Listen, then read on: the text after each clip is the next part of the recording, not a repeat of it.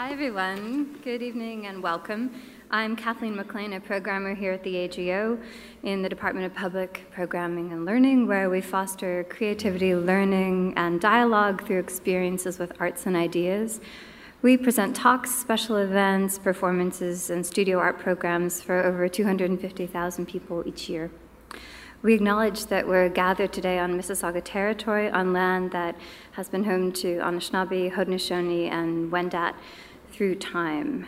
I'm just going to explain how tonight's event is going to go before I invite Kitty Scott up to introduce the speakers. You're all here for Perspectives on the House Museum. We wanted to take an opportunity before Theaster Gates' exhibition closes to convene some incredible people to reflect on and respond to the show. I always like to check when we're doing a program around an exhibition to see who has seen the show. So who has seen the show?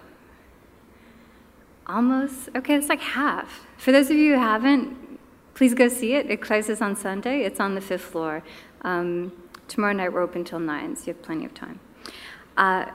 So Sandra Brewster and Greg Tate and Mabel Wilson have generously agreed to give us their time and be here tonight and talk.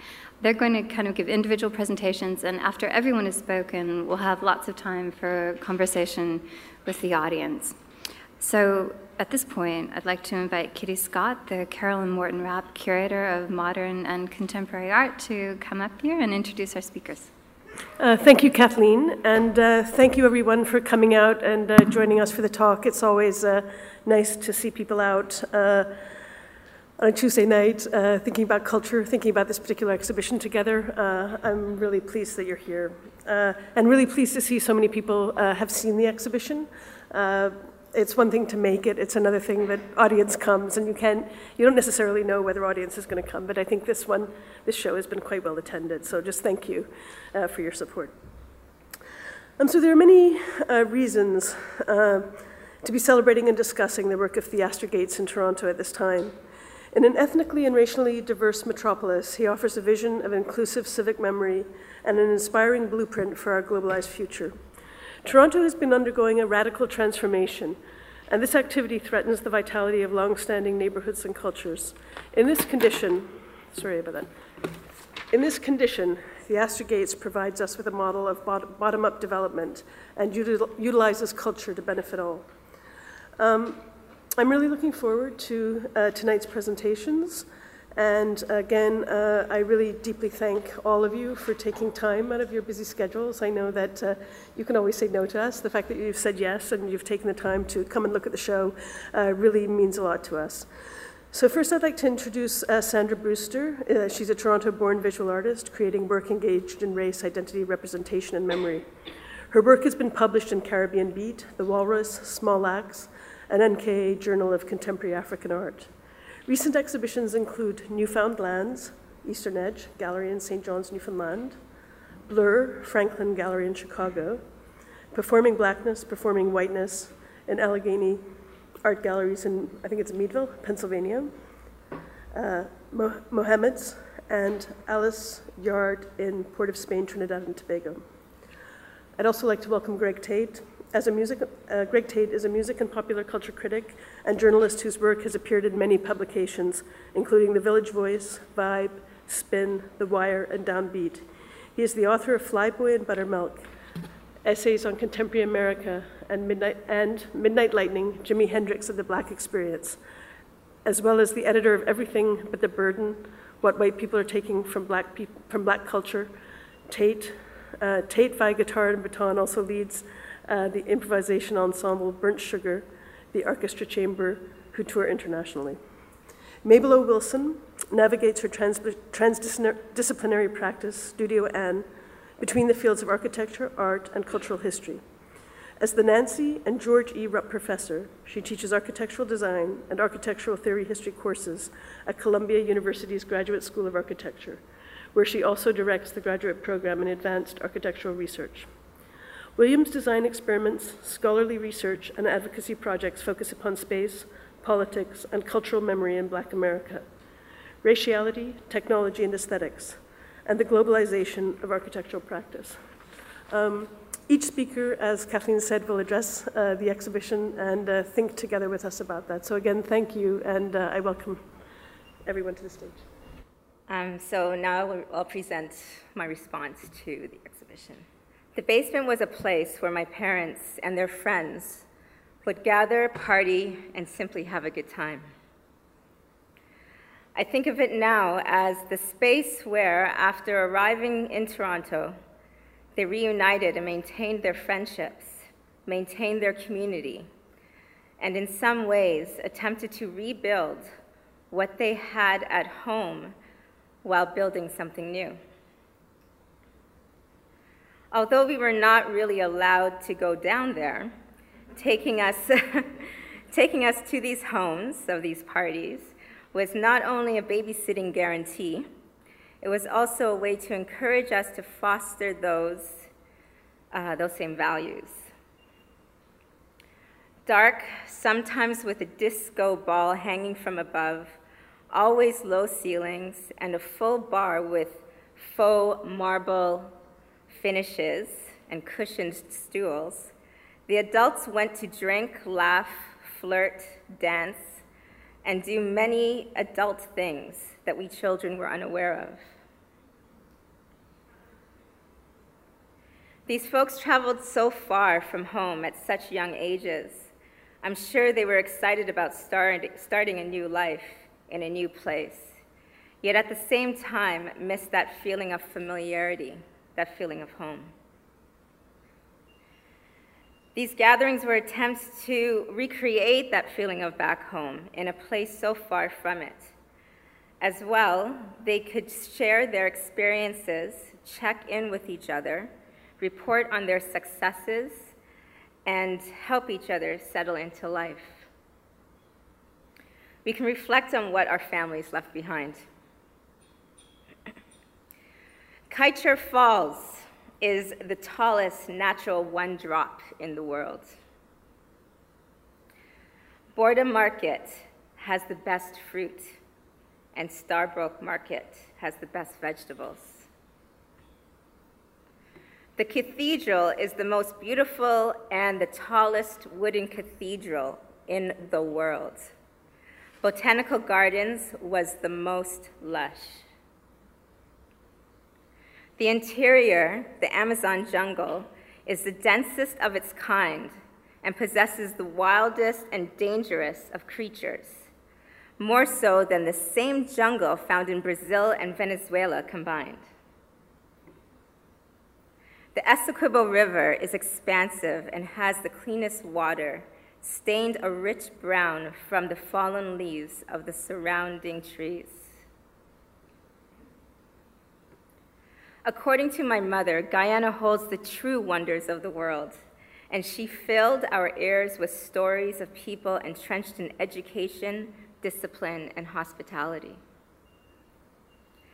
People who can slap the best roti and make you yearn for curry every day. They can stew an incredible pepper pot, mix up a mean cook-up rice, and bake a black cake more moist and rum-rich than any of those from any Caribbean island attempting the same. These are the stories we grew up with, and these are the stories I carried with me upon my trip to Georgetown, Guyana in 2005, and why, with anticipation, I visited these places my mother told me about, and I ate a lot of curry, ate a lot of mangoes, papaya, aurora, and sapodilla as well. As a child, we were not allowed in the basement on the nights of those house parties. But one night, I was unable to ignore the low, steady beats of calypso, reggae, Motown, and some country classics that filled the house.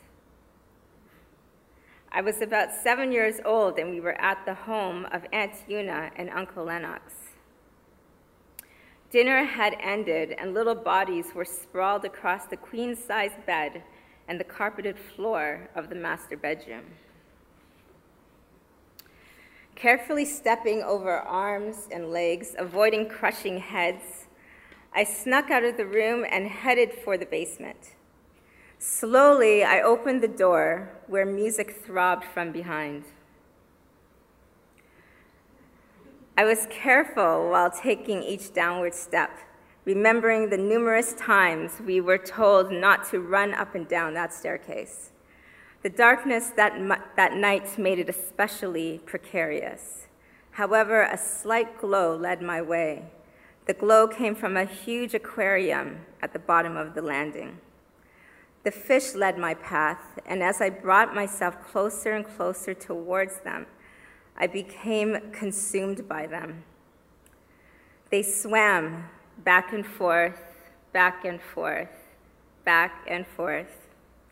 I became mesmerized by these graceful little creatures and their melodic movements. The sound of the music surrounded me.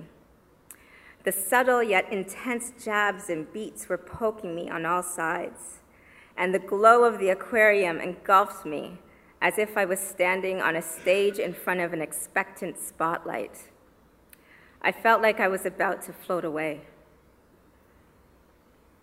Then almost suddenly, yet gradually and softly, in the distance, I could hear sounds of chatter and laughter. And then a voice, "Mandy, are you okay?" I looked slightly to my right and found myself staring in my auntie's eyes. She had knelt down, her hands curiously cupped below my chin, and all of a sudden a burst of sickness was released from inside of me into the cup of her palms. The annual Silver Room Sound System Block Party is where the folks of Hyde Park in Chicago have a good time. I also had a good time there this past summer. A celebration of freedom, love, joy, and peace. House music DJs filled the bars along East 53rd Street and eventually took over a stage in a large crescent in front of Jack Grill restaurant. I witnessed friends reuniting and children, faces painted, being held up on the shoulders of fathers who grooved to the sounds bellowing out of tall speakers aimed at the crowd. Entire families sat on the curb of the street with the fold-out chairs and their coolers. A sea of beautiful black folk mingling, chatting, grooving, swaying, at times singing out loud. Their guest of honor was, of course, President Spirit, the godfather of it all, Frankie Knuckles. This experience was a South Side Chicago of good people, friendships, family, and fun.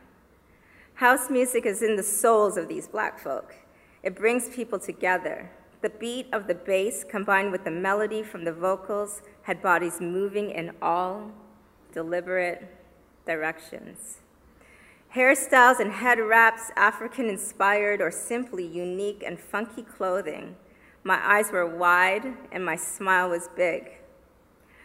Within this bliss, this musical bliss, a man in the crowd yelled out, "Where's the press? Where's the press?" And indeed, yes, where was the press? There seemed to be a consensus that this event of love was worthy of reporting rather than the consistent media reports of violence we hear coming out of this city, as if that is what defines Chicago. I remember a roundtable I attended to discuss the term Chirac and the damage it causes on the psyche of young people, ultimately hindering their progress.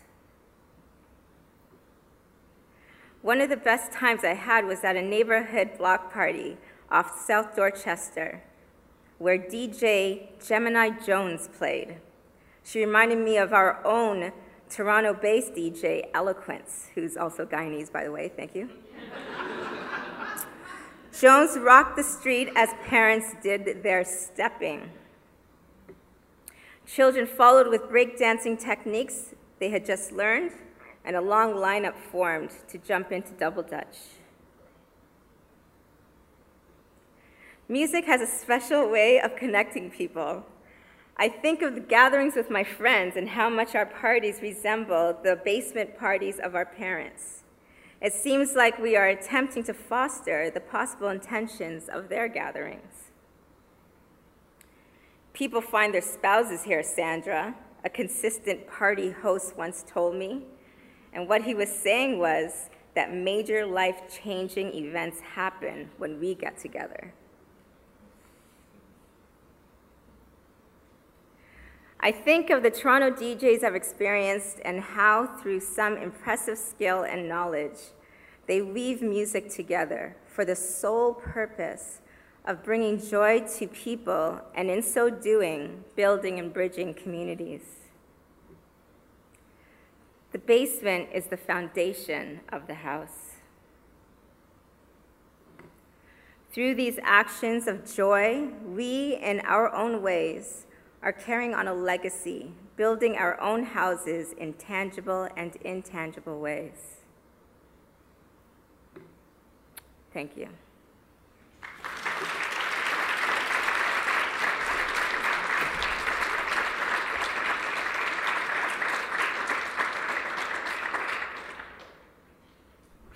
Good evening, T.O. Hello. Live from Sugar Hill. Just got here about 4 hours ago. So I told Sandra I was glad she was here to do the heavy lifting. You know, I'm gonna give you the PG Snapchat version, snap impressions. These are just the notes. I was able to pull out of the gluteus after seeing the magnificence and the eloquence and the elegance of Theaster's How Do You Build a House Museum. So how do we represent the iconicity of the invisibility, the iconicity of sweat, of erasure, the iconicity of all our fallen temples of boom and the boom poetic?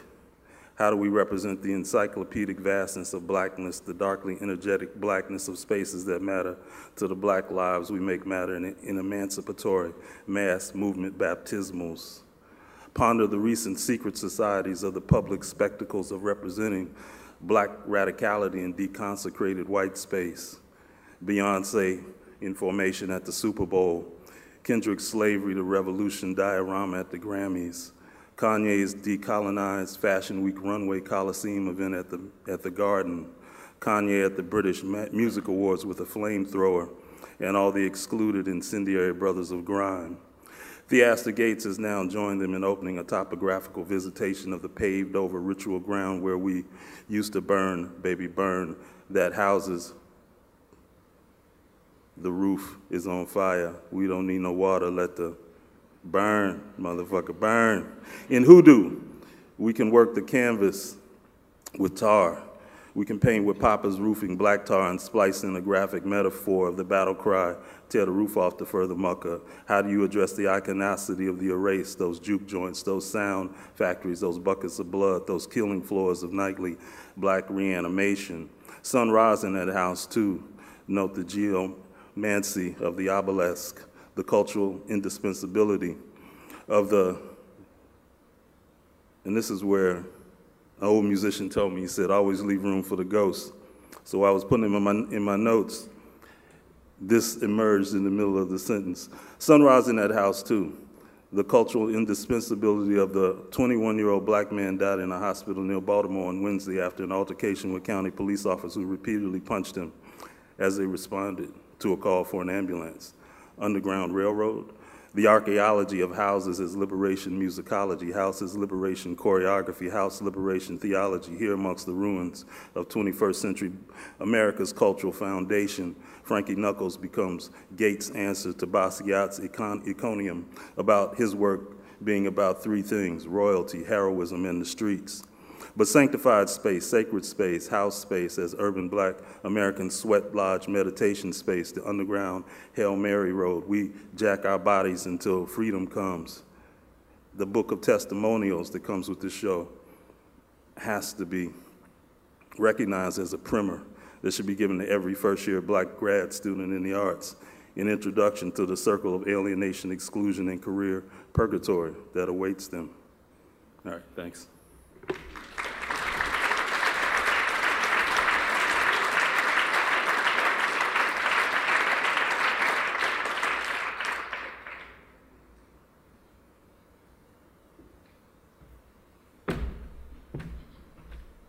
Wow, I get to follow two poets. That was amazing. But I think there are really wonderful commonalities and riffs that relate, I think, to what I'm going to talk about.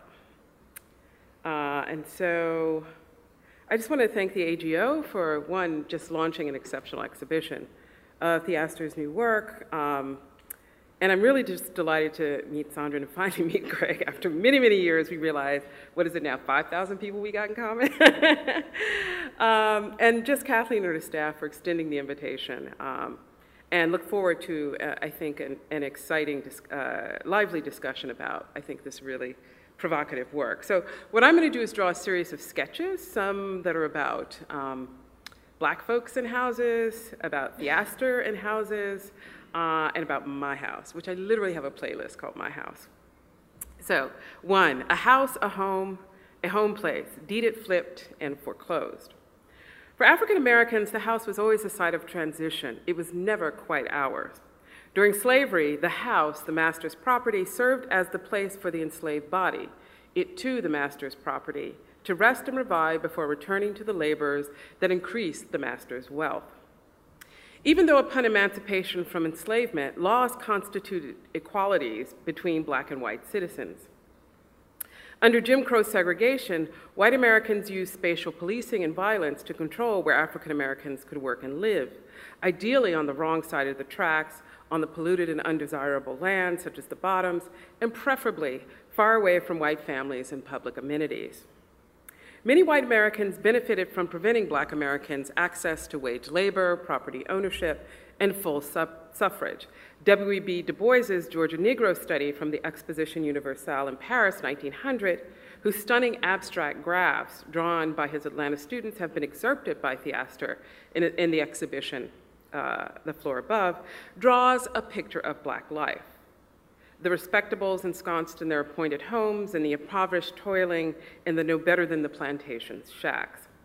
A visual narrative of Negro progress in which Du Bois traced the contour of the Black world, illegible to many who lived outside its daily rhythms of the Negro's segregated spaces.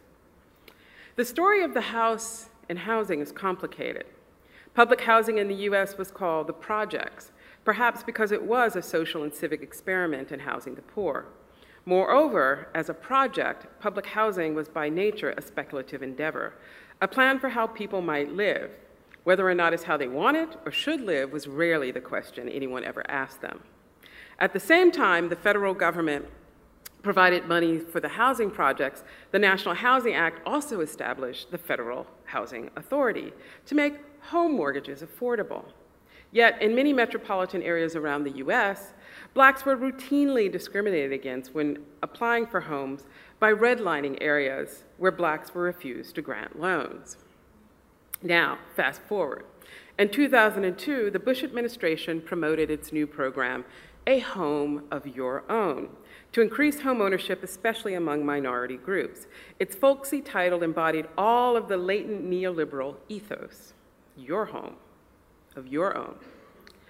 Pushing subprime loans on eager buyers with the assumption that they were at risk of not being able to pay it back because of an absence of wealth or unstable employment occurred again and again. Profit was exacted at every stage through every transaction from purchase to foreclosure. The overaccumulated capital of banks and mortgage companies seized hold of low-cost assets, in this instance, Black wealth and the territory of the house, to turn them back into profitable use. The proliferation of foreclosed properties in Black neighborhoods like Chicago, where Theaster Gates works, illustrated just like the unethical landlords during the Great Migration, the unethical bankers and brokers profited from Black America's basic need to find a home. But in Black America, there are also these other hidden clandestine spaces. For instance, late at night, under the moonlight or the cloak of darkness, enslaved Blacks would steal away, literally steal their subjectivities as persons away from their objectivity as chattel in order to gather in the woods, in the brush harbors or hush harbors, for burials, for religious ceremony, for insurrection. Men, women, and children engaged in a communal and spiritual life. sometimes raising their voice in songs while dancing in circles, hands raised in a ring shout. Later, away from the watchful eye of Jane and Jim Crow, juke joints in the bottoms and on the outskirts became sites to revel in the best of Black cultural expression, a respite from the relenting oppression of segregation. Song and dance afforded a visceral relief, a safe space from the police spaces of the public domain where the slightest indiscretion of being in the wrong place or even looking in the wrong way posed bodily harm or even death. White racial violence of segregation was a spatial policing of Black bodies that had and continues to exert a devastating downward pressure on Black existence. That is why Black lives matter. The existential relief was forged through many avenues: religion, play, sex, vice, dance, and of course, music. One only has to listen to Bessie Smith, Ethel Waters, Billie Holiday, or as Theaster includes here, Muddy Waters, to sense both the freedom and the anguish that defines the blue mood of Blackness.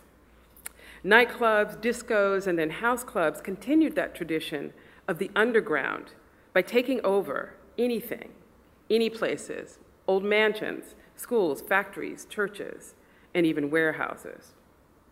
Sketch 2, a house project. In Chicago, Theaster has situated Dorchester projects within the intimacy of social relationships and practices found within the house.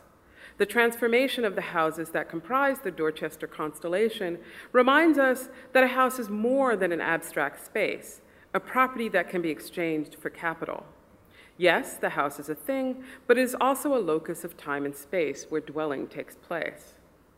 The traces of domestic activities that mark the floors, walls, cupboards, and door sills serves as a palimpsest of those who once lived there. The house remains long after the residents have moved or passed away. The house is a place of dwelling where the durations of one's life passes. The term dwelling captures the ebb and flow of long-term and short-term comings and goings across the domestic threshold. Today, the domestic setting of the Dorchester houses opens their doors to neighbors, artists, Chicagoans, and visitors who share knowledge and experiences at events about the changing compositions of neighborhoods and the city of Chicago. For Theaster, the initial creative reclaiming of a storefront as a studio and home wrested away from the market, no longer a commodity from which to extract exchange value, a phenomenon made popular by the recent practice of buying and flipping houses for profit. The storefront became a place where Theaster lived, but also a place to make art and to engage in a critical practice that instigates urban transformation. The repurposed materials utilized to rebuild the spaces also tell stories of other spaces. As Michel Desserteau reminds us, a space is a practiced place, a condensation of actions and habits. Salvaged Bowlin Alley Lane wood lay next to rough planks for the floors of Theaster's archive house, or the installation of minimalist steel railings that lead down to the lower level of the listening house mix low and high aesthetics, a sensibility common to his artworks, and one that has a long history of assemblage artworks from David Hammonds to Betty Saar to John Outerbridge and others. His deployment of creative reclamation has arrested the relentless forces of accumulation by dispossession that created a neighborhood of foreclosed properties and Chicago's failed public housing. Now, once Theaster decided he would live elsewhere, he determined that the books, the records, and the other collections, along with the artworks and community projects, would occupy the storefront, nay, listening house, and the archive house he acquired next door. Those who take care of the collections, use them, join events like the film screenings at the Black Cinema House, visit installations, or attend meetings that have become new types of home dwellers. Dorchester Projects invites others to take up residency for a month, for a year, for an hour, for a day. By reclaiming the nearby Dante Harper townhouses, the Chicago Housing Authority's failed project of collective dwelling nearby, Dorchester's Projects has expanded beyond the scope of South Dorchester Street. Now, whether the ambitious project of mixed income housing, which places art and artists as creative agents to rebuild their neighborhood, will transgress the deeply entrenched racialized and class boundaries that have divided Chicago for more than a century, will be one major hurdle. But by locating an art center in the middle of the Dorchester Art and Housing Collaborative, creative alliances between locals and outsiders can become the catalyst for the transformation of physical and social spaces to create a new form of housing project, one that critically recuperates the work-in-progress spirit of the term project. Joined by the Stony Island Arts Bank, the Dorchester Project's network cultivates and connects new spaces of social and public life, collective dwelling, a constellation of institutions of art, culture, and housing, sharing origins and missions for the neighborhood and the city. So like Chicago, the greater Grand Crossing neighborhood where it is located, the rhizomatic Dorchester Project is always in transition. In that regard, it is a project, a draft, a scheme, a notion, a proposal, a projection. It is an enterprise that casts the idea of creative reclamation toward the future. In that sense, like the city, it will never be finished, but always en route to becoming something else. Sketch 3, a house museum. I hadn't thought about the improvisational nature of Dorchester projects and how much of its sensibilities are fundamental to house music. House, for me, has always celebrated community. How the beat makes you move, how you feel connected to the crowd, but also immersed in your own inner groove as you shake, turn, and slide. Baby powder always makes it smoother across the floor. It's family, it's men, women, queer, straight, young and old, jacking your body. House, like its crosstown cousin, hip-hop, formed from a skillful melange of snippets and riffs, a repurposing of what had come before. When I recall my own youth in coastal New Jersey, a town called Neptune, I remember hanging out at house parties held in the basements of working and middle-class houses in the late 70s and 80s, but the booze was put away. So we couldn't have that. We just had our own bottles of Andre. The sounds, the fashions, the urban slang migrated weekly from the main shopping thoroughfares of Newark, Harlem, the Bronx via the train lines that connected us down the shore up to the city. This was the moment when the guys in my crew, we called ourselves the Select Few crew, brought 2 turntables to mix giant 45s at parties, pulling out records from the crates. And then friends picked up the mic to slay the rhymes in what would become the rap revolution. But along that same trajectory, those turntables also mixed the smooth voice of Sylvester, overlaid with the swirled pitches of Cheryl Lynn's wails. What became known as the 1 and the 2 skillfully remixed the group Freedom's kazoo kicked off anthem, Get Up and Dance, with Grandmaster Flash's sample beats of that song and their big hit known as Freedom. So it was a kind of feedback loop of just sampling and mixing. Here in the basement, the booties were shaking, and as they say, the house was quaking. At the time, the music always felt in the now, in the moment, a recalibration of improvisation that made jazz a giant. So Theaster's How to Build a House Museum offers a fresh proposition, a new archive of the past, perhaps something that has now become a past time. One has only to look at the landscape of New York City to see the old hangouts, the Paradise Garage, the World, the Bank, the abandoned schools of Alphabet City, a chocolate city reborn in Bloombergian terminology as a 21st century new New York City, a global destination with hip bars, chic restaurants, trendy boutiques, where house music now serves as a background noise for sipping $20 handmade cocktails with their $40 grass-fed burgers.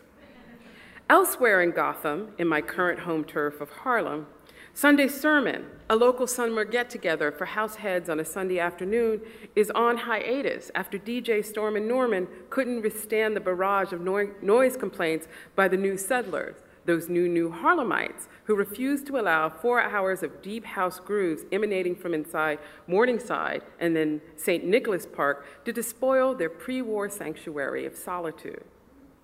But house will go on, somewhere, as it has in its various iterations. Deep, techno, underground, drum and bass, acid, and so on. It's global. It's as much a state of mind, the way you move, that feeling in the soul that keeps house alive. So can I get those last two images? And I just want to say this is what I mean. That house lives on. It always finds its place. It is rhizomatic. Let's see if we can pull this up.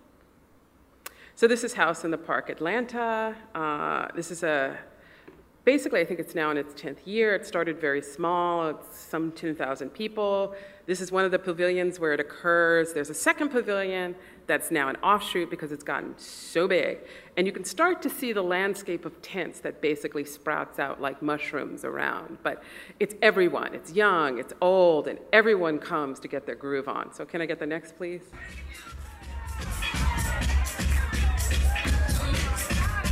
So this is a 21st century ring shout. So check this brother.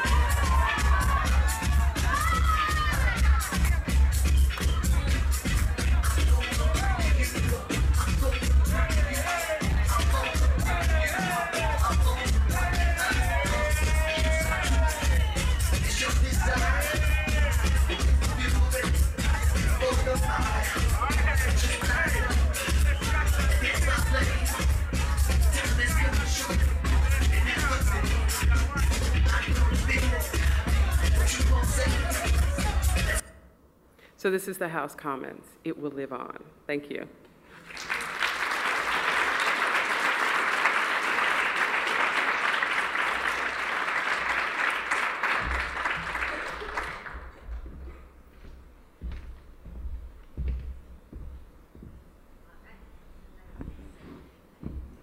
Thank you for those three very different but also overlapping presentations. I like that at least two of you went to basement parties without consulting previously. So this is the time where we have a couple microphones in the room. I've got one, and Annie has one back there.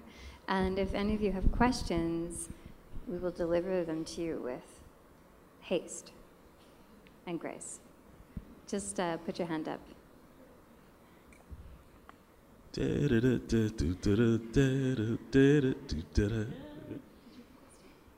I'm glad you represented the iconicity of baby powder. Okay. All right. Keep thinking.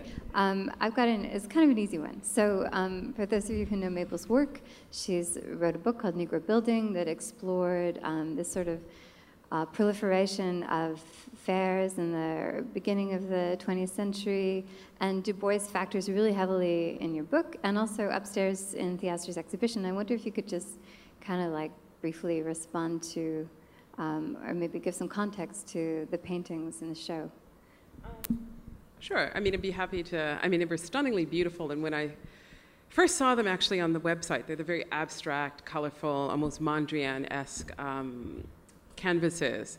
It's like, why does that look familiar? And then I realized, oh, these are a series of diagrams, actually, prepared by W.B. Du Bois's students at Atlantic University for a study that he did called the Georgia Negro Study that was part of the American Negro Exhibition at the American Exhibition in the Pavilion of Social Economy. And it was basically a pavilion dedicated to data. It was about information. And the exhibition was, how do you deal with the poor? How do you deal with orphans? And how do you deal with the Negro problem? And at the time, Booker T. Washington had a very strong presence. And his idea of uplift was you just have to be patient, accept your lowly status, and you will slowly be able to lift yourself up by your bootstrap. Well, Du Bois had a slightly different idea about that. And part of what he was trying to show was the current condition of Black life in all of its complexity and all of its differentiation, but that fundamentally Blackness was modern, that Black America was a kind of modern condition. And he really spoke about it as a kind of diasporic condition as well. He was a Pan-Africanist. But it's remarkable about those drawings, which are done both in French and in England, was the way in which color, form, you could see them in the, you could actually see them in this room. You see the original ones in this room from the Library of Congress. You can really get a sense of that. And they do have this kind of iconic, presence as well in the show. and it's quite powerful. But it deals very much with this question of progress, which is also a subtext. And I love the way Greg talked about a primer, that book is really a kind of primer for what you are going to have to deal with alienation and the challenge of trying to have a creative existence in this sort of body of knowledge that is not necessarily about you.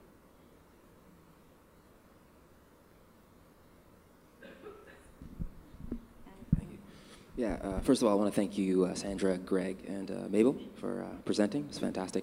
I had a question for all three of you all. What is your relationship to house music in 2016? Is it something, nostalgia? I mean, Mabel touched on it as far as Atlanta, the situation happening there, but what I find is it's a lot of, in Toronto, when people talk about house music gatherings, it's sort of wrapped in tied to nostalgia. There's a legendary club here called the Twilight Zone that sort of Frankie Knuckles had played at it here, and it's always going back. Sort of, it's not this current living, breathing, evolved thing, but it's like going back always. So, just wanted to ask all three of you, what is your relationship to house music in 2016? Well, probably should speak about our relationship to house, or I should, 1996 and 2006 and 2016. But they're all connected. I'm glad Mabel mentioned Sunday Sermon, which takes place in my village of Harlem, and has been under attack from the gentrifiers for about 7 or 8 years. So there's a DJ named Stormin' Norman, great house DJ. He's been in the field for probably about 20 years himself. He's connected to a whole community, a tribe of house DJs in a house community of dancers that, at this point, have a history, an ongoing history in the city that goes on about 35 years. And it's a wonderful community to spend time among because you can see the way in which the music captivates not only younger people who are just learning about its liberatory power, its emancipatory grace, its poetics of self-determined movement, but you see dancers that are in their 60s who are incredibly fit.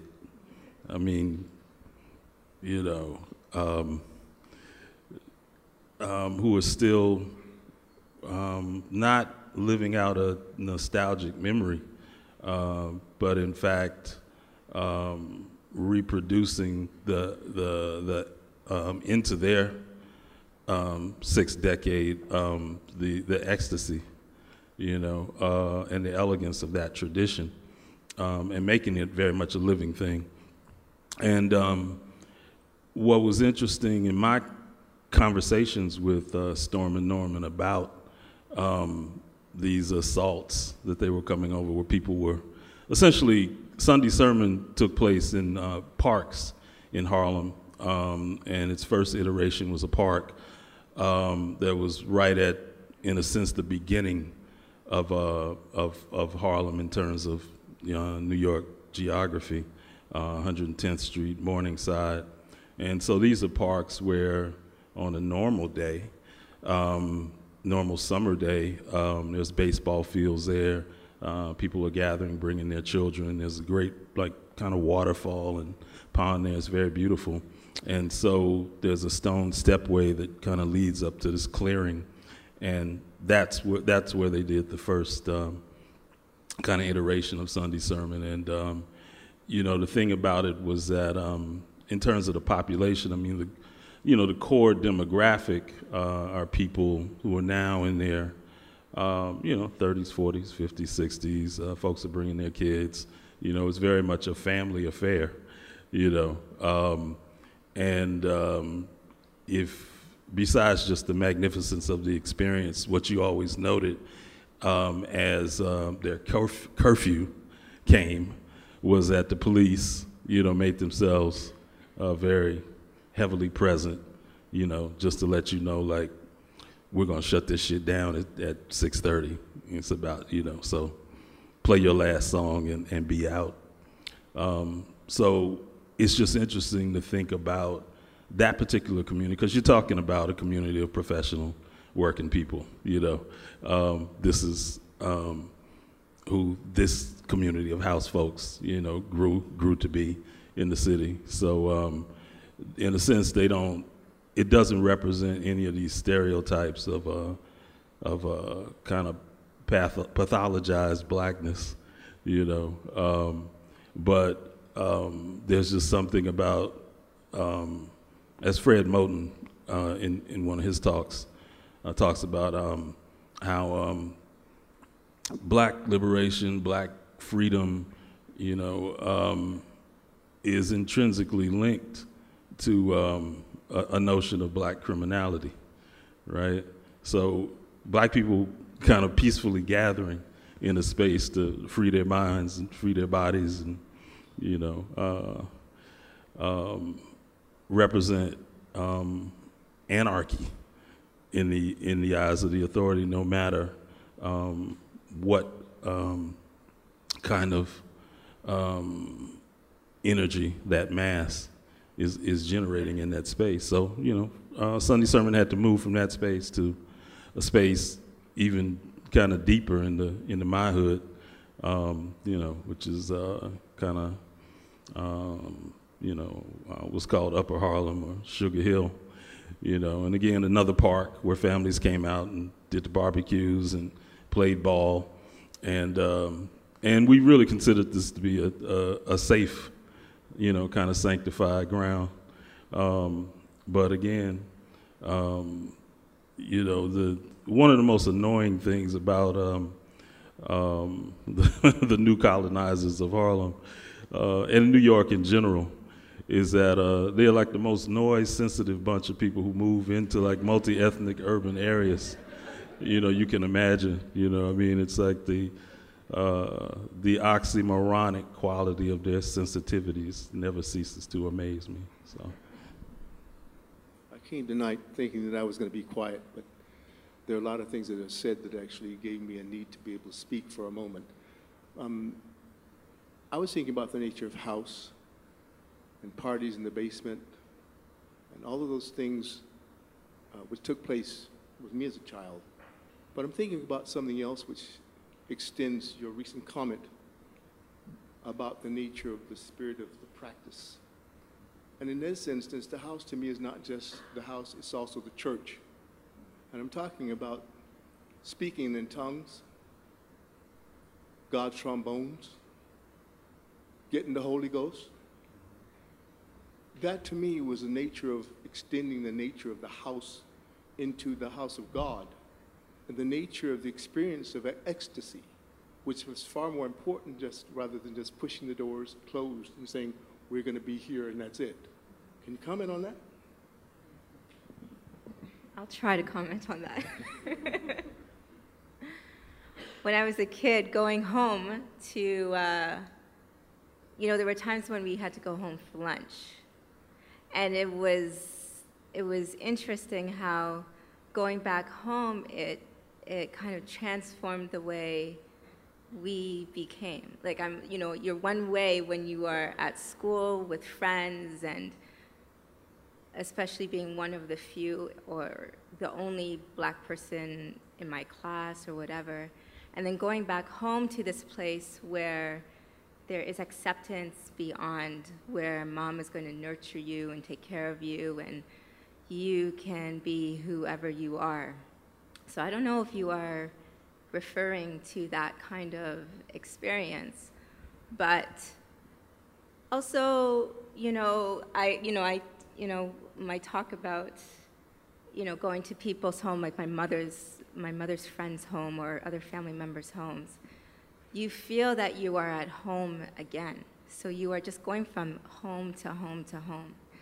And I don't know, there was something very special about that I don't ever feel like I'm a stranger in people's homes, even if I did not know them very well, because there was a connection that all of these people had, and whether it had to do with where they were from before or the fact that they found each other when they had traveled here to Toronto.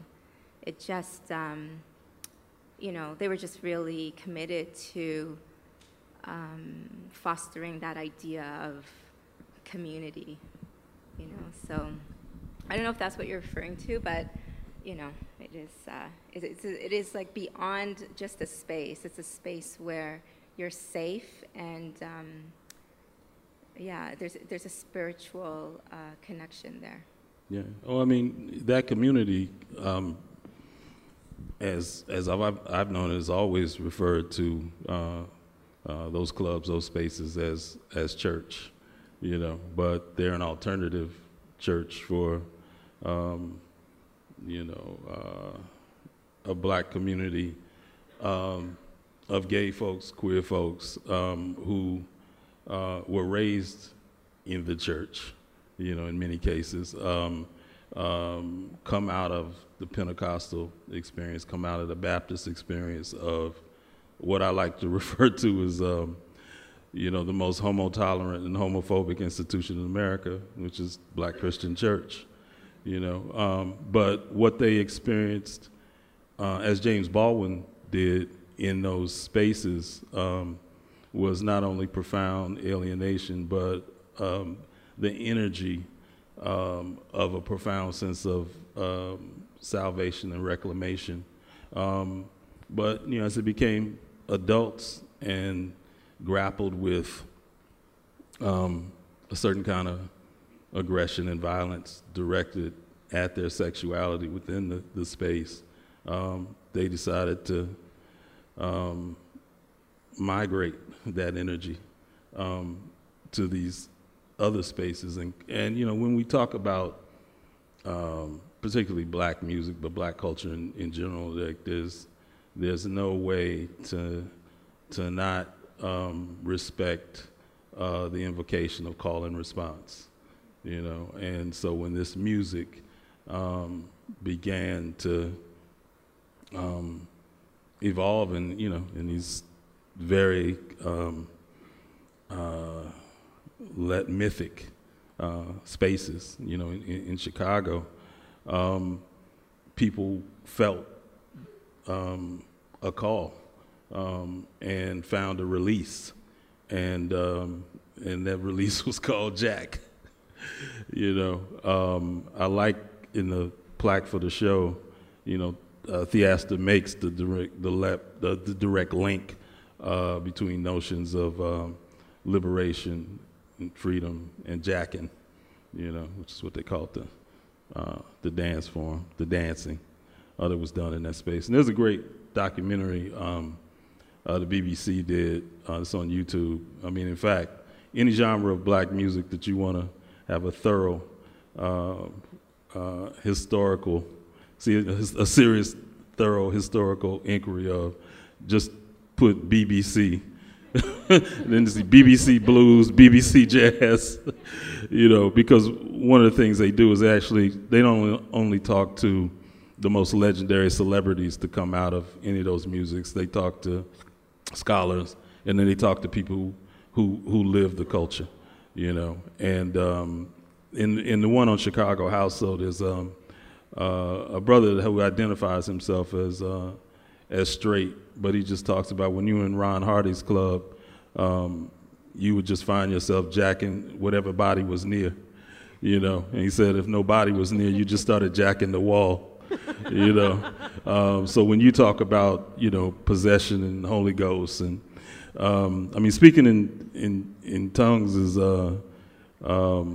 very specific to a Pentecostal experience, and you know, I don't know that that's ever been invoked, you know, in a house space, but you know, that's a question for, you know, some of the house elders to address, because you know, it's definitely different genres within houses, what they call deep house and tribal house, you know.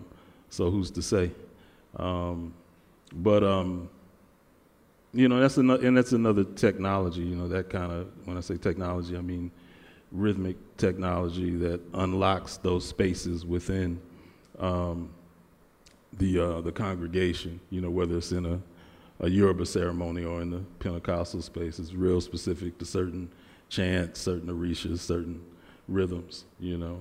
We're dealing with, in a sense, the trace memories of those things in terms of working with digital technology to create, you know, rhythms and beats and things. But yeah, I'm not gonna I'm not gonna ramble on that point. But yeah, so. Okay. Did you want to do I was just going to comment on the idea of gentrification.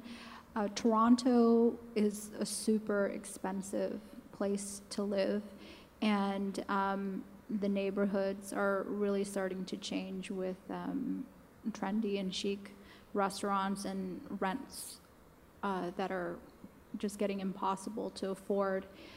So the experience of having just like a carefree place to live that you can party in, that's just probably coming to a choking point. And if I remember correctly from Theaster Gates' endeavors to kind of protect the bunch of houses that he renovated in Chicago, did he protect this area from gentrification politically? And my question is, do you think the effort to protect areas that have some ethnic or cultural heritage, do you think just to get developers or capitalists' hands off it forever? Like at most, people can have a lease on the land or something, but it has to be dedicated towards cultural purposes. Do you think that's important to do? And if any of you know, did Theaster Gates do that to that area? Because I'm sure as soon as people got a whiff of what he was doing to that depressed area, they probably tried to rush in to you know, make it their own and push the people out. A good question. I don't know. I mean, I don't know the politics of the kind of the land that's around it. I mean, when I wrote it in a, you know, an essay specifically on that neighborhood, and at the time, looking at house prices 3 years ago, it doesn't seem like that had happened yet. But art, you know, as many scholars have written, people like Rosalind Deutsch many years ago said, you know, that artists and galleries are often, you know, the sort of beachhead for gentrification, right? And that art is also an agent for redevelopment, and that's very well established, and it's grown. It's become more exacerbated with the growing income inequality that has happened kind of worldwide. And you see these models repeated everywhere, from Berlin to Johannesburg. I mean, it's, you know, Lagos, it's everywhere. So it's challenging. I think the question, you know, that there are other models of community trusts, of holding land so that people can actually afford it. And so, you know, sort of coming up with those ideas and implementing them are certainly things that are going to have to happen if people want to stay in their neighborhoods. I do know that Theaster has established something called Place Lab, and really sort of interested in how to make redevelopment ethical. And so precisely the questions you've raised are certainly questions that he's now trying to engage to kind of come up with new models so that people can stay in their neighborhoods and communities can have the vitality, the identities that they have, but also bringing in the things that people need. I mean, people end up in depressed places, not necessarily because they want to be there, but that's the place that they could afford. And they wish they could have food, and they wish they could have other things that were accessible and nearby, as, you know, kind of communities used to have. So I would just look at his Place Lab and to kind of see some of the things that they're trying to do in order to sort of equalize the exploitation of poor neighborhoods. There was just recently a conference called Ethical Redevelopment that Rebuild Foundation and Place Lab had put on. Yeah. And I know that what he does is he listens to especially what artists are in need of, and then he builds in that direction. So if artists are in need of studio space, he thinks about the properties that are available to him and how he can fulfill those kind of wishes. So just like Mabel said, it's very much on top of his mind.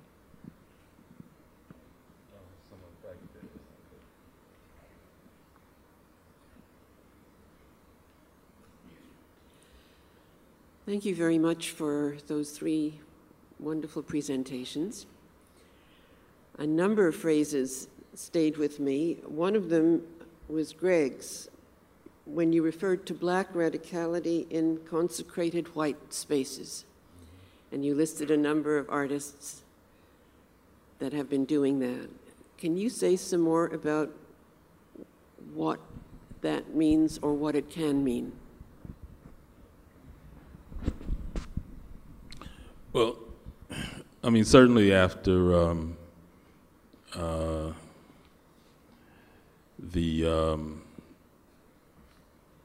the rise of what's been called citizen reporting of police violence against unarmed black folks, and the emergence of Black Lives Matter as a rallying political response to this evidence. A number of us who, of course, have been covering hip-hop music, Black popular music, wondered what was the response going to be from the artistic community, particularly the artists who were in some ways considered kind of at the top of the food chain. And within, about a year, we got D'Angelo and, Vanguard, Black Messiah. We got Kendrick Lamar's To Pimp a Butterfly. And then we got Beyonce's Formation video, and then we got Beyonce at the Super Bowl, and that's the point. And then Kendrick Lamar, as I said, he did this this performance art piece at the Grammys that literally had pyrotechnics going on stage, and they did the reverse angle of the audience. You could just see absolute terror. Like people looked like they thought they were going to die and burn up in that building that night. I'm still amazed that that the stage crew, even let them put that performance on. But I realized that these artists, taking a certain awareness of the platform they had, understood that, how I can address this in a mass media clickbait age in a way that'll circulate, as a visual rhetorical response, to these murders and to this movement, is I can create grand theatrical spectacle, and I realized that had become a medium for these artists, particularly for Beyonce and for Kendrick and for Kanye West, that this had become an additional discipline, aesthetic discipline in terms of the presentation of their work, and also a way of bringing a certain kind of ethical currency to the work that they were doing. We've got so many questions in the room. I'm going to ask you to hang on, and we'll get there. Well, we can do a follow-up later. I'll say we can do one later.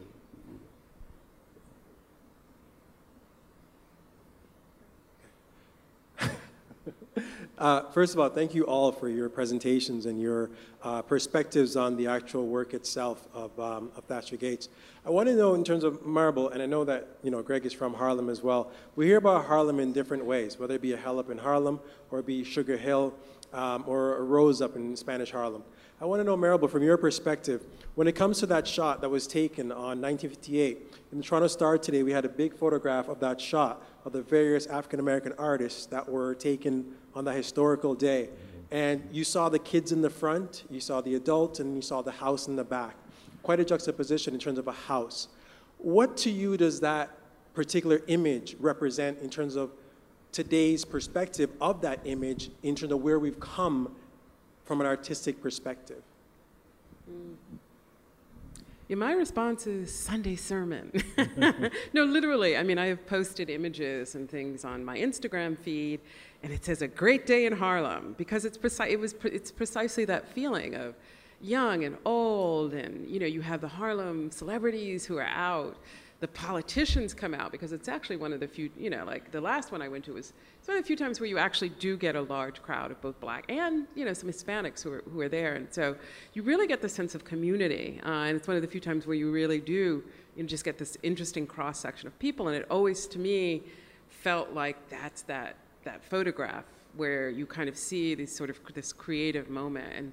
And I kind of run into people who are chefs and who are artists and fashion designers, and who and so for whom not only the event Sunday Sermon is, but also the music. It is a spiritual release, and it's an artistic space. It's a creative space. And so I don't know, there's something about that photograph that I always think of when there's a Sunday sermon that happens. So that's my interpretation. But again, I mean, gentrification and all of those things are complicated, and they're kind of deep seated in our kind of the general way in which economic inequalities have met with, the legacy of racial oppression, and, to create, as people say, the third Jim Crow, the third round of disenfranchisement. And, from my perspective in my own work, it's deeply embedded in the Enlightenment project. But hey, that's another lecture.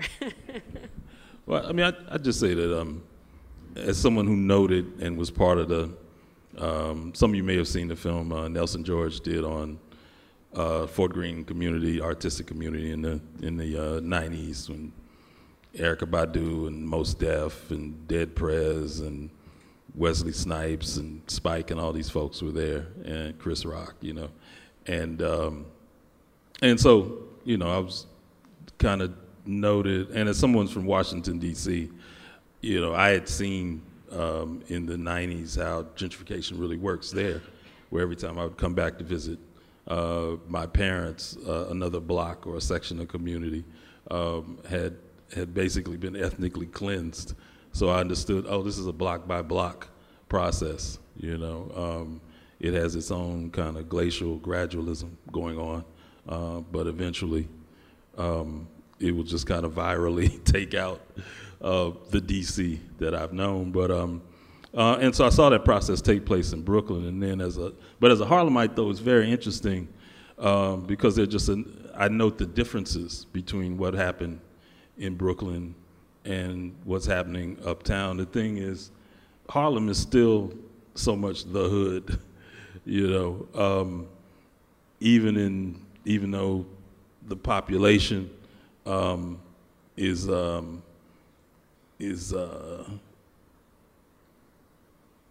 being, it's becoming mixed but not diluted, is the way I would put it. And but I noticed there was just something very different about just the energy, even in blocks that were, brownstones that were kind of completely taken over by middle class folks, and not just white middle class folks, black middle class, upper middle class folks too.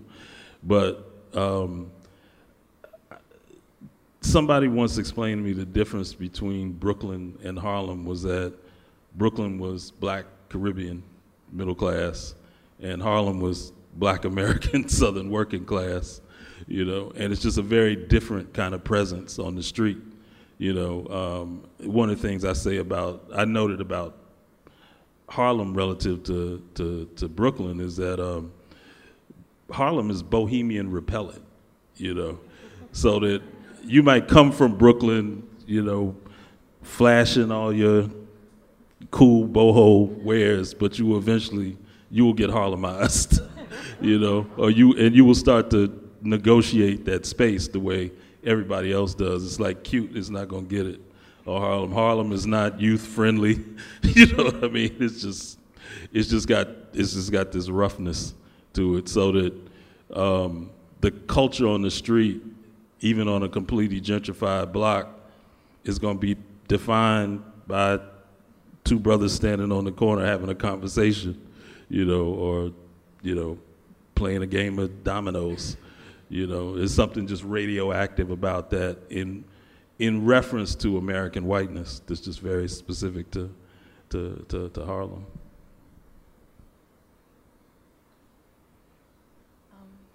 Hi. So I know the last speaker was talking a lot about the different subgenres that spawned from house. And I know, Greg, you wrote a lot about cultural appropriation before cultural appropriation kind of became the buzz term, or the thing to discuss on the internet. So I was just curious about what you guys thought on the kind of whitewashing of the genre, because something happened the other night to me, which I thought was pretty interesting. I went to this party, which I thought was going to be a dance hall kind of party, and I brought my Jamaican friend with me, and she was really excited to hear dance hall, because dance hall in Toronto is very much the sound of the city because of the Jamaican diaspora and all the other Caribbean diaspora here. So we go, and then basically the DJs are playing, they're Black queer DJs playing house music, which I thought was cool, but my friend was not for it, and she was oh yeah, I know it's technically Black music, but it's just, this sounds very weird to me. So I'm just, and I hear this a lot about a lot of different genres that's also been whitewashed, like jazz and rock. So I'm just interested in what you guys think. Do you think that Black people are kind of not interested in house anymore because of the whitewashing of it, and how big it became in Europe and other places, or is that something else? That's basically it. Okay. You're right. My first response to that is that Black American teenagers haven't been wrong since the 1880s about the future of music, right? Whatever the 14 to 18-year-olds of now are into are going to be the definitive sounds of popular music and even experimental music for the next cycle. And what that essentially means is there's this interesting time lag between the currency and popularity of any of those sounds you mentioned, any of those genres, whether it's blues, and then them being kind of fetishized and taken up kind of 10 to 20 years after they have their most creative vitality within the marginalized, excluded, alienated Black communities, and then being adopted by what we'll call the mainstream culture, majority culture, so forth and so on. And of course, because of our particular kind of socio-economic political position in America, I maintain that even this late into the 20th century, what we call Black culture is a culture of fugitivity. It's a culture on the run. It's a maroon culture. It's always seeking higher ground in which to be kind of free from capture. So the sound, in a sense, it's a projection into the future, always, and then it carries the people to that next plateau. And but eventually, the word gets out, and other people rightly are moved by the energy that the culture generates. But generally, after Black people have already kind of, in America in particular, have already evacuated that space, because of colonized neighborhoods, gentrification, because of the way real estate shifts. I've become just acutely aware of how much real estate has to do with the production of innovation in culture.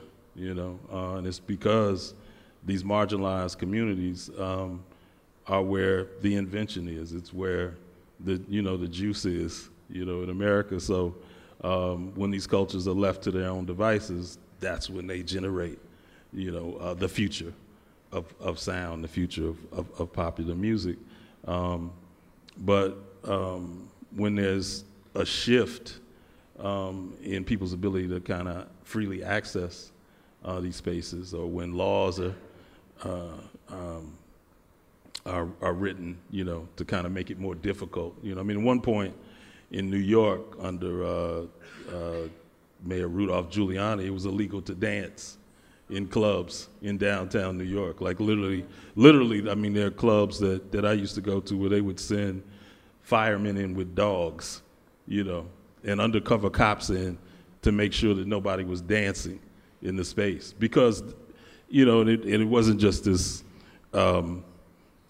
fanciful attack on dancing. It had to do with driving those proprietors out of neighborhoods that have been targeted, you know, for business redevelopment, gentrification, and so forth. So, you know, I mean, it was all part of that plan. But that's where the fugitivity comes in. That's where the maroon instinct to move on, to migrate to other spaces, you know. I mean, I've had to think about this whole question of just this reverse migration that's going on in Black America, where people are leaving these northern industrial centers and then going back to the South, you know, where so many of our families are there in great numbers, and where it's the way in which civil rights, you know, has made this ground that we associate with terrorism against Black populations, like safer spaces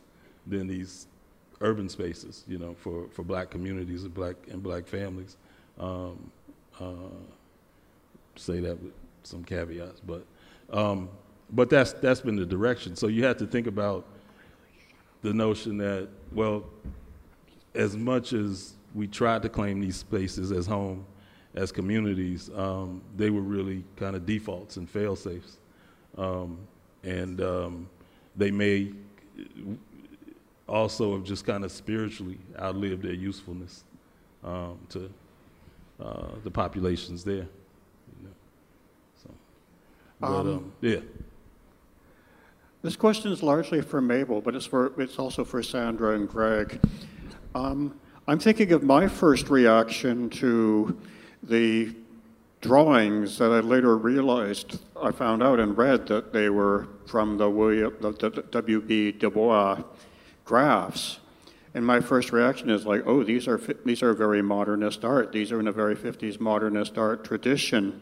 And I found myself thinking about what if I hadn't, or what if somebody else didn't make the connection with Du Bois and the graphics, you know, the socially centered graphics, and just thought of them as straight modernism. And I thought of them as like, also in the context of like how 50s abstractionism made by people, many of whom were anarchists, was of course co-opted by the CIA to say that in America you can make art that is free because it doesn't have to be about anything, and how art can be political, but art, capital A, can also be used to depoliticize art that might be coming from a political base. Just any thoughts? Thank you. I think the Georgia Negro study was a pretty radical endeavor. One, because Du Bois was a sociologist. There were just no Black sociologists, period. I mean, like, he really was the first one. And again, I mean, it was the fact that you could actually use information as a way of framing the problem and the problem of racism. I mean, that was really the point that he was trying to make in those diagrams. And he wasn't going to kowtow to what Washington wanted, which was this kind of conciliatory, we'll get there eventually. He's like, no, this is the problem, you know. And it was both, this is the problem, but we also have been insanely productive as a group of people, and we are imagining who we can be. And I think it was also critical for Du Bois to say that this isn't just that we work by our hands, which was Washington's position, but that we also work by our minds, and that we have this creative capacity in which to imagine our liberation and what America should allow us to be. And that's why I think it was a really radical proposition, precisely because of the way in which he was envisioning something that wasn't allowed to be even thought. And so it's worth, it's really, there are a number of really great books on the photographs. Sean Michelle Smith has a really great book.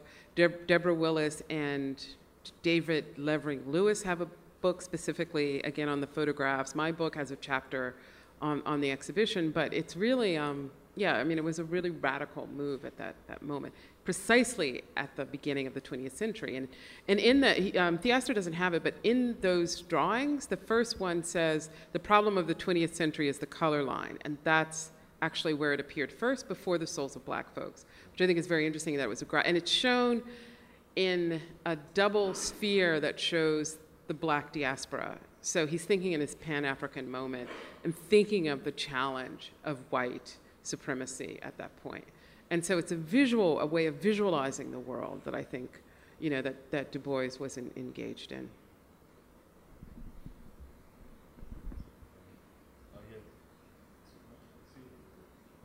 So my question is largely about just permanence and permanence of space. Sorry, should I say? Okay, good. You said something really interesting about what transpires in the house being extremely important to the culture and just the people that were there to experience it.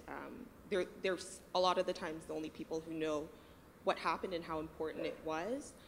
So I found that really interesting. But I guess my question is, with every part of the culture that black people contribute to or start, somewhere along the lines it gets lost, but there has to be some sort of sense of permanence, something to look back on. So if you, and this is for all of you, if you were to create a house that embodied blackness and the contributions that black people have made, what are some of the things that, like the non-negotiables that would have to be in this house?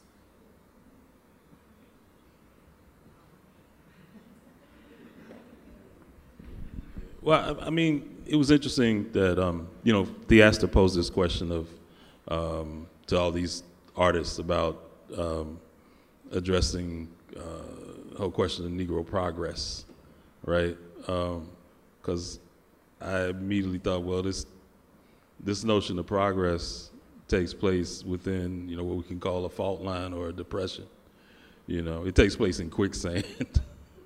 It takes place in a realm of advancing goalposts. And I just say that to say that you can't make these assumptions of safety or security, around black being, certainly within the U.S. in particular. And the thing I have kind of come to is that black culture is indestructible. Black bodies are not, Black culture, in a sense, is fragile in terms of its ability to institutionalize itself, to safeguard itself. Because in many ways, the people who are involved in the most innovative production of it at any given point in time are not thinking about it as something that needs to be preserved, in a museum and archival kind of way. That comes later, that's what scholars do, that's what museums do. And of course, to that point, I would recommend everyone go to the new Museum of African American History and Culture in Washington, which takes you through a magnificent kind of 500-year wormhole from the beginning of global capitalism, in the slave trade, all the way to black abstraction and modernism by the time you get to the 7th floor and pass by Chuck Berry's, red Cadillac and George Clinton's mothership. It's, there's a great story by George Louis Borges called The Aleph, where he talks about this one room where you can see every point on Earth, within the same compressed space. And the museum is literally that, around the narrative, the story of Africans in America,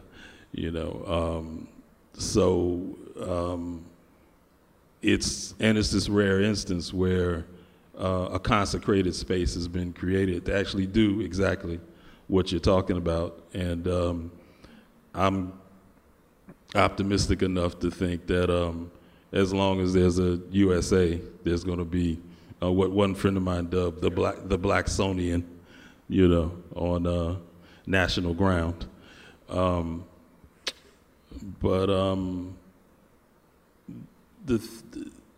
The beauty, and kind of the agony and the ecstasy of the culture, in a sense, is that it's metamorphic.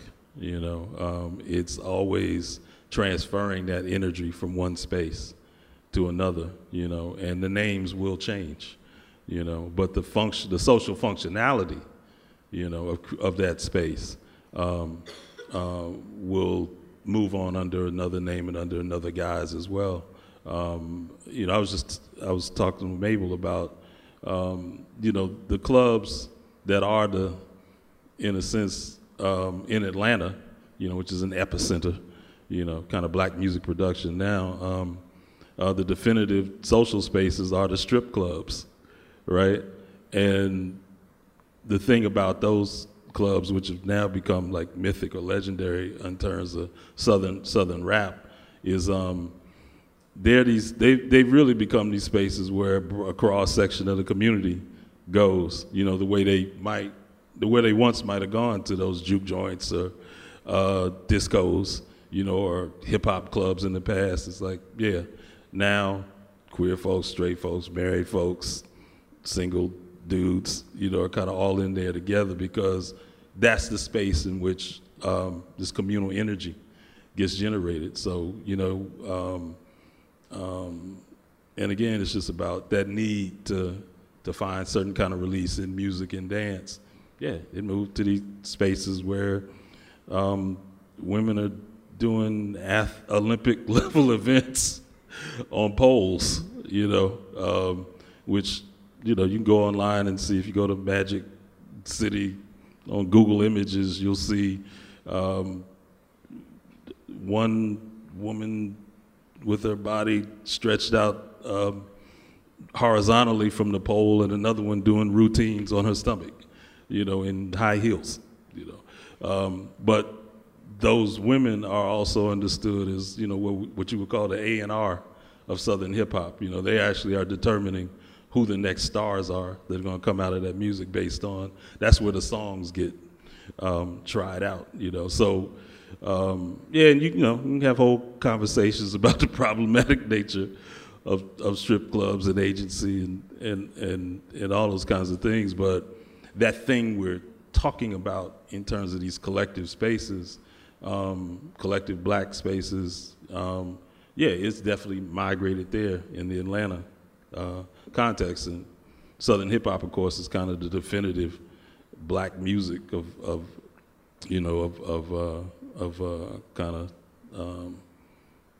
modern pop, So that's why I like the States. If I have to say that, I think in Canada, like being a black artist, living here and being born here, I think it's very important for us to be deliberate about what our space is. When you ask about a house, being a black person or having a black space in this space, I would hope that my house would intentionally represent artists who are practicing now, curators who are working at representing those black artists, whatever is representing, whatever represents who they are. I think that there's a tendency here to look at the States, the blackness that comes out of the States, and equate it with our experiences here, and some of it is similar, some of it is not. And what I see institutions do many times is take on this popular blackness and put aside what is happening in their immediate surroundings. So I think for me, my Black space, like what I do in the summer sometimes, I used to do this exhibition called Open House, where I would have artists exhibit in the house, in my house. The last one I had 26 artists exhibit. About 90% of them were Black artists. And Black artists who come from all sorts of, like they have all sorts of different backgrounds. You know, all over Africa, over the Caribbean, born here. And the idea was to look at the work of artists who are practicing here and get other people to see what they are doing as well, rather than what we normally see in institutions, artists that are coming from elsewhere coming in. When I was in Chicago, people felt that they had the same problems there as well, that they were not being recognized, and it was always artists who were coming in. But they can go and see Kerry James Marshall at the MCA, and I wish that more of that was happening here as well. So I think that, you know, it's you know, that whole idea of working at something, and then, you know, we're all able to work at something, and then something comes out of it, and that's the next whatever. It's all a nice idea, but we have to, I think, here be more deliberate about those things. Okay, we're over time, but we have these two like super patient people who've been sitting here waiting forever. So I'm gonna give them the mic to ask their questions, but if any of you have to like go catch a taxi, I understand. So 2 last questions to wrap it up. It has become a comment because you just answered. I really wanted to ask about the specific context of Blackness in Canada as opposed to like the really wonderful explanations that you're giving us, that if our histories are different, how has it been a different narrative or story to sort of create Black space? And you talked a little bit about it. I really loved your contribution to the booklet in the exhibition. Like I was moved. Yeah, about Useji Bailey. If you could speak more about that, and then maybe, I mean, you've already commented, but about Black space in Canada. I'd love it. Thank you. Well, I had written one of the letters in the, what is it, the Need of Progress book. When I was growing up as a young artist, I have an aunt who she was very much involved with many different artists in the community. And so she would introduce me to some of them. And because I was very determined in knowing who are these Black artists, and especially these Black women artists, I was aware of who was there. But as time went on, it didn't seem like many of them were being recognized by institutions. And we can also talk about the institution, why do we need them? But the institution is a place where education happens. Young people come through and they're told that these are the artists you look to. This is the face of the space in which you live. And if there are no representations of Blackness there, of people of color, then what is that telling young people, right? And me as an artist growing up and looking for these people, and they're not there, what is that telling me about myself, about the work that I do? Who am I being, who are my mentors, or who are the people who are inspiring me or influencing my work? That whole idea of art history, how artists from before inspire the ones that come after. If I am not seeing myself in these spaces, how does my work grow? Right? So that is, I think about that all the time. I do. I think about that all the time. And when we have discussions around Blackness, it seems really convenient for some institutions to take on whatever is popular within the media or cool or being showcased elsewhere in the world, rather than look at what is on the street and who is practicing now. It's very easy to find out who the artists are. It's very easy to go to their homes, their studios, to see the work that they're doing. It is really not a big deal. And I know a lot of artists, and I know how many studio visits they get. And they're not many. So, yeah, I don't know if that answers my question, but I don't want to, I'm not a person who's griping on this, but it is something that is on my mind all the time. Okay, thank you. Thank you so much for your presentation. Like everybody else, I learned a lot. I also liked how the three of you actually spoke at different paces. I thought that was really eye-opening. My question is about intersectionality, which I think has been touched on not just in your presentations, but in lots of questions as well. Like, this is like a black space, but it's a black space, right? It's a black space in a museum, like on Mississauga land. Like, what happens when institutions like museums and universities and media curators celebrating black art, but it's American black art? What happens when like white supremacy turns its head and looks at blackness? Like, is that really a good thing? Like, does that make any sense? No. Black people are always under surveillance. You know, and the culture is always ripe for the plucking, like our ancestors were from Africa. Right. So how is that supposed to stop? Oh, I mean, that's when you start invoking the R word, you know, revolution. But again, that's why, you know, because we have to operate, you know, because the innovation of the culture, particularly in music, takes place within the context of the culture industry, entertainment industry. It's also a way in which, as a friend of mine said, rhythm was how we ate. You know, this is how people maintained, particularly, you know, within the most disadvantaged quarters of Black America, a means of survival. You know, so we arrive after the fact to house, to funk, to blues. The people who actually created it, I think, is Theaster kind of magnificently represented in some of his black paintings with shoe prints on them. Those folks, you know, represent what we call many thousand gone. You know, we'll never know their names, faces. You know, they represented that energy in that particular moment, and then it became the shot that was heard around the world like 20 or 30 different times, if we want to think about genres. But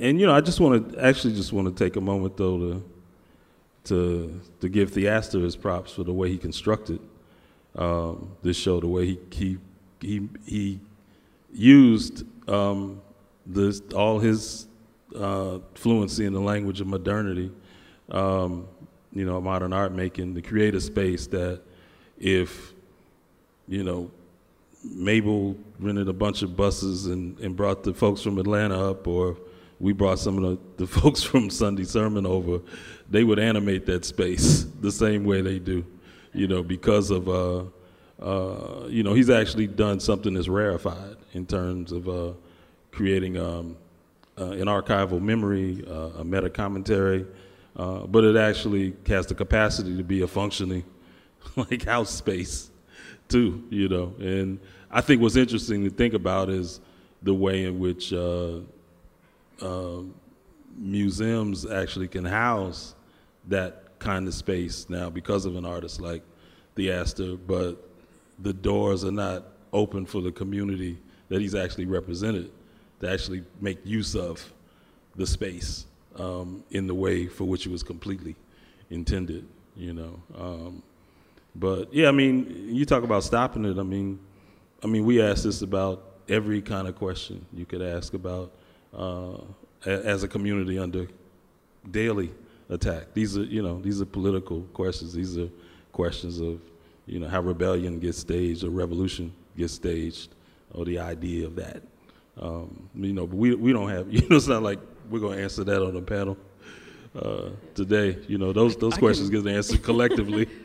I mean, I can sort of partially go there in the sense that, I mean, I think it has something, you know, the way Sandra sort of talked about this question of not seeing yourself in. That's exactly my experience in architecture. You know, like, it's like being in something, but your own cultural experiences are not there. You know, going into the The Smithsonian was amazing because it was like, oh, that's my grandmother's sewing machine.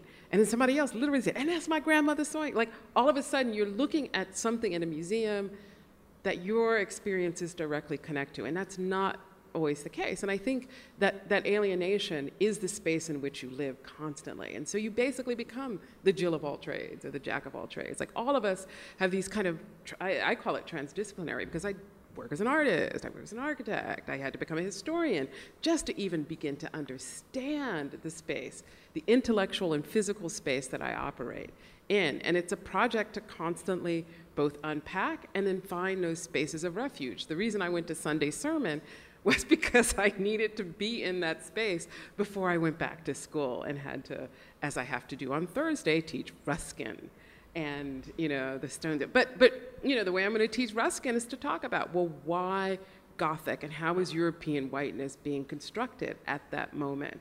So that you have to have those tools to then unpack that. And so that now my students are learning that stuff. They're thinking Ruskin differently than had been taught by the canon. But you have to really come armed and prepared. Armed and extremely dangerous, as the song used to say. Okay, that's a very good way to end. Sandra Brewster, Greg Tate, Mabel Wilson, thank you so much for joining us tonight.